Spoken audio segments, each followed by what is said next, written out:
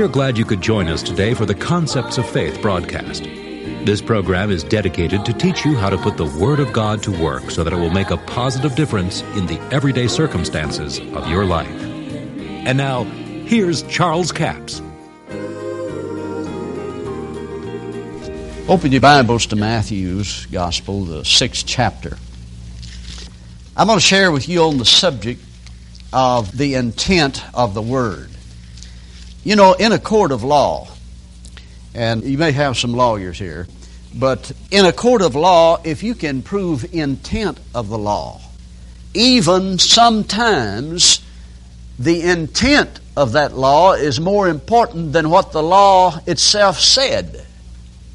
In a contract between two individuals, if you can prove the intent of that contract, it is more important than the words that are written on the contract under certain conditions. And if you can prove the intent that this individual understood it to be that way, and that individual understood it to be that way, regardless of what the contract says, it will hold up in a court of law that the intent of it was more important than what was written down, the way it was understood. Now, I taught on this, and I got it by revelation, I guess, because when I started to put it in a letter, I send out a teaching letter 4 times a year, and I decided, I better check this out. I'm teaching something that I got by revelation, but let's make sure it was revealed by the right source. So I called my lawyer there and run it by him, and he said, yeah, you're right. Well, I thought I was, but you see, sometimes we have to check up on ourselves. Now, what I want us to see is that sometimes this is why you have people teaching from the same Bible and teaching it totally absent from what somebody else is teaching. Sometimes people ignore the intent of the Word, they ignore the context of the Word, and they draw from it things that are not there at all. They read between the lines and they read things that are not there. But you see, if we're going to follow the direction of Jesus, we need to know and seek out the intent and keep things in context. Now, I asked the Lord one time, because I've noticed this, and I know you have too, that you'll hear people on radio, ministers on radio. They'll take some of the best prosperity scriptures in the Bible and preach poverty from it. They'll take healing scriptures and preach sickness and suffering from it. Why? Because they don't discern the intent of the Word. And we'll get into some of that tonight. I don't want to get into that right at this point. But I asked the Lord about it one time. I said, Lord, why is the Bible written this way? And you can see that scriptures in the Bible that can be taken 2 different ways, and they're both exact opposites of each other. One of them points this way and one points the other way. But you see, the Bible is spiritually discerned. The Word of God is spiritually discerned. You can have people that have degrees in divinity and all kinds of PhDs and DDQs and whatever it is, but if they don't have the Spirit of God, they can squirrel the Word of God up till nobody can understand it sometimes. And religion has done that. But I want you to know that God's Word is truth. Now, let's look here in the 6th chapter of Matthew and begin with Jesus teaches His disciples to pray. Verse 9 says, After this manner therefore pray ye, Our Father which art in heaven, hallowed be thy name, thy kingdom come. Thy will be done in earth as it is in heaven. Now that's one of the most powerful scriptures in the Bible. Jesus said for the disciples to pray that the kingdom come, that thy will be done. God's will be done in earth as it is in heaven. Now just stop and ask yourself, how is it in heaven? Is there any sickness there? Is there any disease there? Is there any poverty there? Then that must be the will of God for the earth. I mean, we're looking at intent now. Isn't that the intent of what Jesus is saying? If it is God's will that His disciples pray, now see, often you hear people say, this is what Jesus taught us to pray. No, this is not what Jesus taught us to pray. It's what He taught His disciples to pray under the Old Covenant. This is not a New Covenant prayer, because New Covenant prayer is prayed in the name of Jesus. The name of Jesus is not in this prayer, but there's some things here that we can use. But the intent is what we need to get a hold of. What is the intent of this verse of Scripture? Jesus is revealing that when the kingdom comes, it is possible that the will of God can be done in earth as it is in heaven. He didn't mean that it would be necessarily so. How many of you recognize that it is not in earth today as it is in heaven? But Jesus told His disciples to pray that way, didn't He? Now, what was His intent? His intent was to reveal to them that this is the will of God the Father, that it be on earth the same as it is in heaven. That is the will of God. Now, if it's God's will that it be on earth as it is in heaven, then the things that are happening in heaven today is the will of God for the earth. You still out there? So then, we could conclude from this that Jesus is saying this is the will of God. I mean, Jesus wouldn't teach His disciples to pray something that wasn't the will of God, would He? Pray that the kingdom come. See, under the old covenant, it was impossible for it to be on earth as it was in heaven, because you couldn't get rid of sin. I mean, you could offer sacrifices, but once you've sinned, you're guilty, man. You couldn't get rid of the consciousness of sin. You could offer a sacrifice, you're sweeping it under the rug, but it's still there. I mean, raise the rug up, it's still there, man. Every year you got to look at it. You can't get rid of it. But thank God under the new covenant, we can walk as though sin had never been. Because if we confess our sins, He's faithful and just to forgive us our sins and cleanse us from all unrighteousness. The blood of Jesus removes the very consciousness of sin. So we can walk in this earth today as though sin had never been. Jesus was the cure for the sin problem. So what He is trying to get over to them, that if you pray that the kingdom come, when the kingdom is come, it is possible for the will of God then to be done in earth as it is in heaven.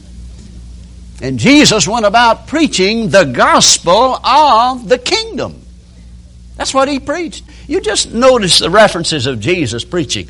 He preached the kingdom of God. He preached the gospel of the kingdom. Gospel means good news.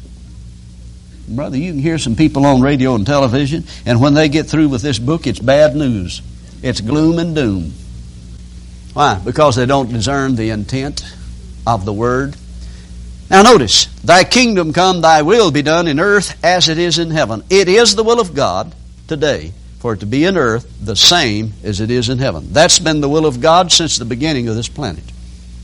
Now, I have sense enough to know it's not that way. And I think you do. But it is the will of God that it be that way. That's why He told the disciples to pray that way. Now, we don't pray this prayer today, for one reason, because the kingdom has already come. Now, don't get offended at that. It'll turn out all right. Don't run off. This is not the kingdom theology. I'm just sharing with you that on the day of Pentecost, the kingdom of God came to the planet Earth and was set up in the hearts of men. Now let's discern what kingdom He's talking about. Somebody said, oh, now Brother Capps, He's talking about the kingdom that's set up in the New Jerusalem. So you see, then it will be on earth as it is in heaven. Well, now let's just check and see if that's what Jesus is talking about. Let's find the intent of what He's saying. Go to Mark, the 9th chapter. And here in the 9th chapter of Mark, verse 1, Jesus says, verily I say unto you that there are some of them that stand here that shall not taste death till they have seen the kingdom of God come with power. Now let me ask you, are any of those people still alive and on the earth today? Not a single one of them. Not a single one of them. So it can't be the New Jerusalem. It had to be the kingdom that came on the day of Pentecost and was set up in the hearts of men. Then in Luke the 17th chapter, verse 20 and 21, when He was demanded of the Pharisees when the kingdom of God should come, He said, they won't say, lo here and lo there, but behold, the kingdom of God is within you. This kingdom that He's referring to, when it is come, it is possible that the will of God can be done in earth as it is in heaven. In other words, we ought to be able to live here like we were already there. Now I'm telling you the ultimate. I'm telling you what Jesus taught. This is the gospel of the kingdom. I didn't say you were going to live that way. I said that is the will of God. We ought to shoot for that, whether we ever hit it or not. I mean, like someone said, shoot for a star. You may hit the moon, but it's better than shooting for nothing and getting it. So the intent of what Jesus is focusing on here is that when the kingdom has come, it's possible that things can be in this earth the same as it is in heaven. In other words, you can have a little bit of heaven here on earth. You know, we sing those old songs, and they're good songs, all right, but sometimes it got the wrong message over to us. When we all get to heaven, won't it be wonderful then? You know, well, that's true. It'll be wonderful when you get to heaven, but what about the here and now? That's great that we're going to have rewards when we get to heaven, but we got to pay the light bill. And you got to be able to meet your obligations here on earth. So the gospel of the kingdom is more than just looking for something in heaven. It is what is available in the provisions that the kingdom of God makes available here on earth today. So when Jesus taught the gospel of the kingdom, He taught some things that not many people today believe at all. That when the kingdom comes, it's possible that it can be on earth as it is in heaven. That is the will of God. Now somebody said, Brother Capps, if that were true, then it would be that way. Oh no. It doesn't happen just because it's the will of God. Is it God's will that any perish? No, it can't be, because it's not God's will that any should perish, but all should come to repentance. Are there any perishing? Yeah, multitudes are perishing. Was it God's will for Adam to sin and eat of the tree of knowledge of blessing and calamity? No, but he did, didn't he? So just because it's the will of God does not mean it's going to take place. You have a decision to make. Thank you so much for joining us for the Concepts of Faith broadcast today. Now, before I leave the broadcast, I want to remind you that all of this week our CD offer is CD offer number 7221. That's 7221. It's called God's Image of You. It's 2 CDs for $15 plus $4 postage and handling, total of $19. God's Image of You. You know, so many times people don't have the right image of themselves. The Word of God is what gives us the image that God has of us. He describes us in the Word. John said, Beloved, now are we the sons of God.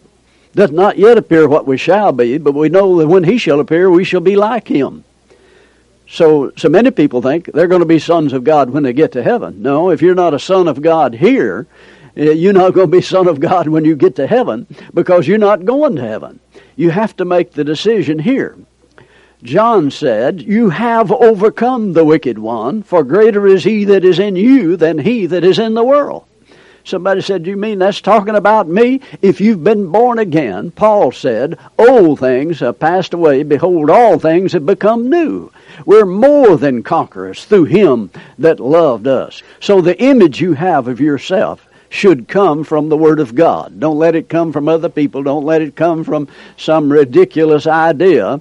But let the Word of God be the point of contact to release your faith and have the image that the Word says you should have. Proverbs 27:19 says, As in water, face answer to face, so the heart of man to man. In other words, you look in water and it reflects what you are. It's offer number 7221, God's Image of You. 2 CDs for $15 plus $4 postage and handling, a total of $19. We have a toll-free order line, 1-877-396-9400. Until tomorrow, this Charles Capps reminding you, the enemy is defeated, God is exalted, and Jesus is coming soon. To order the product offered today, call 1-877-396-9400 or write Charles Capps, P.O. Box 69, England, Arkansas, 72046. A complete list of CDs, books, and DVDs are available online at charlescapps.com. Through the website, you can listen to this radio program again and subscribe to our podcast. This broadcast is sponsored by Charles Capps Ministries and our listeners in this area.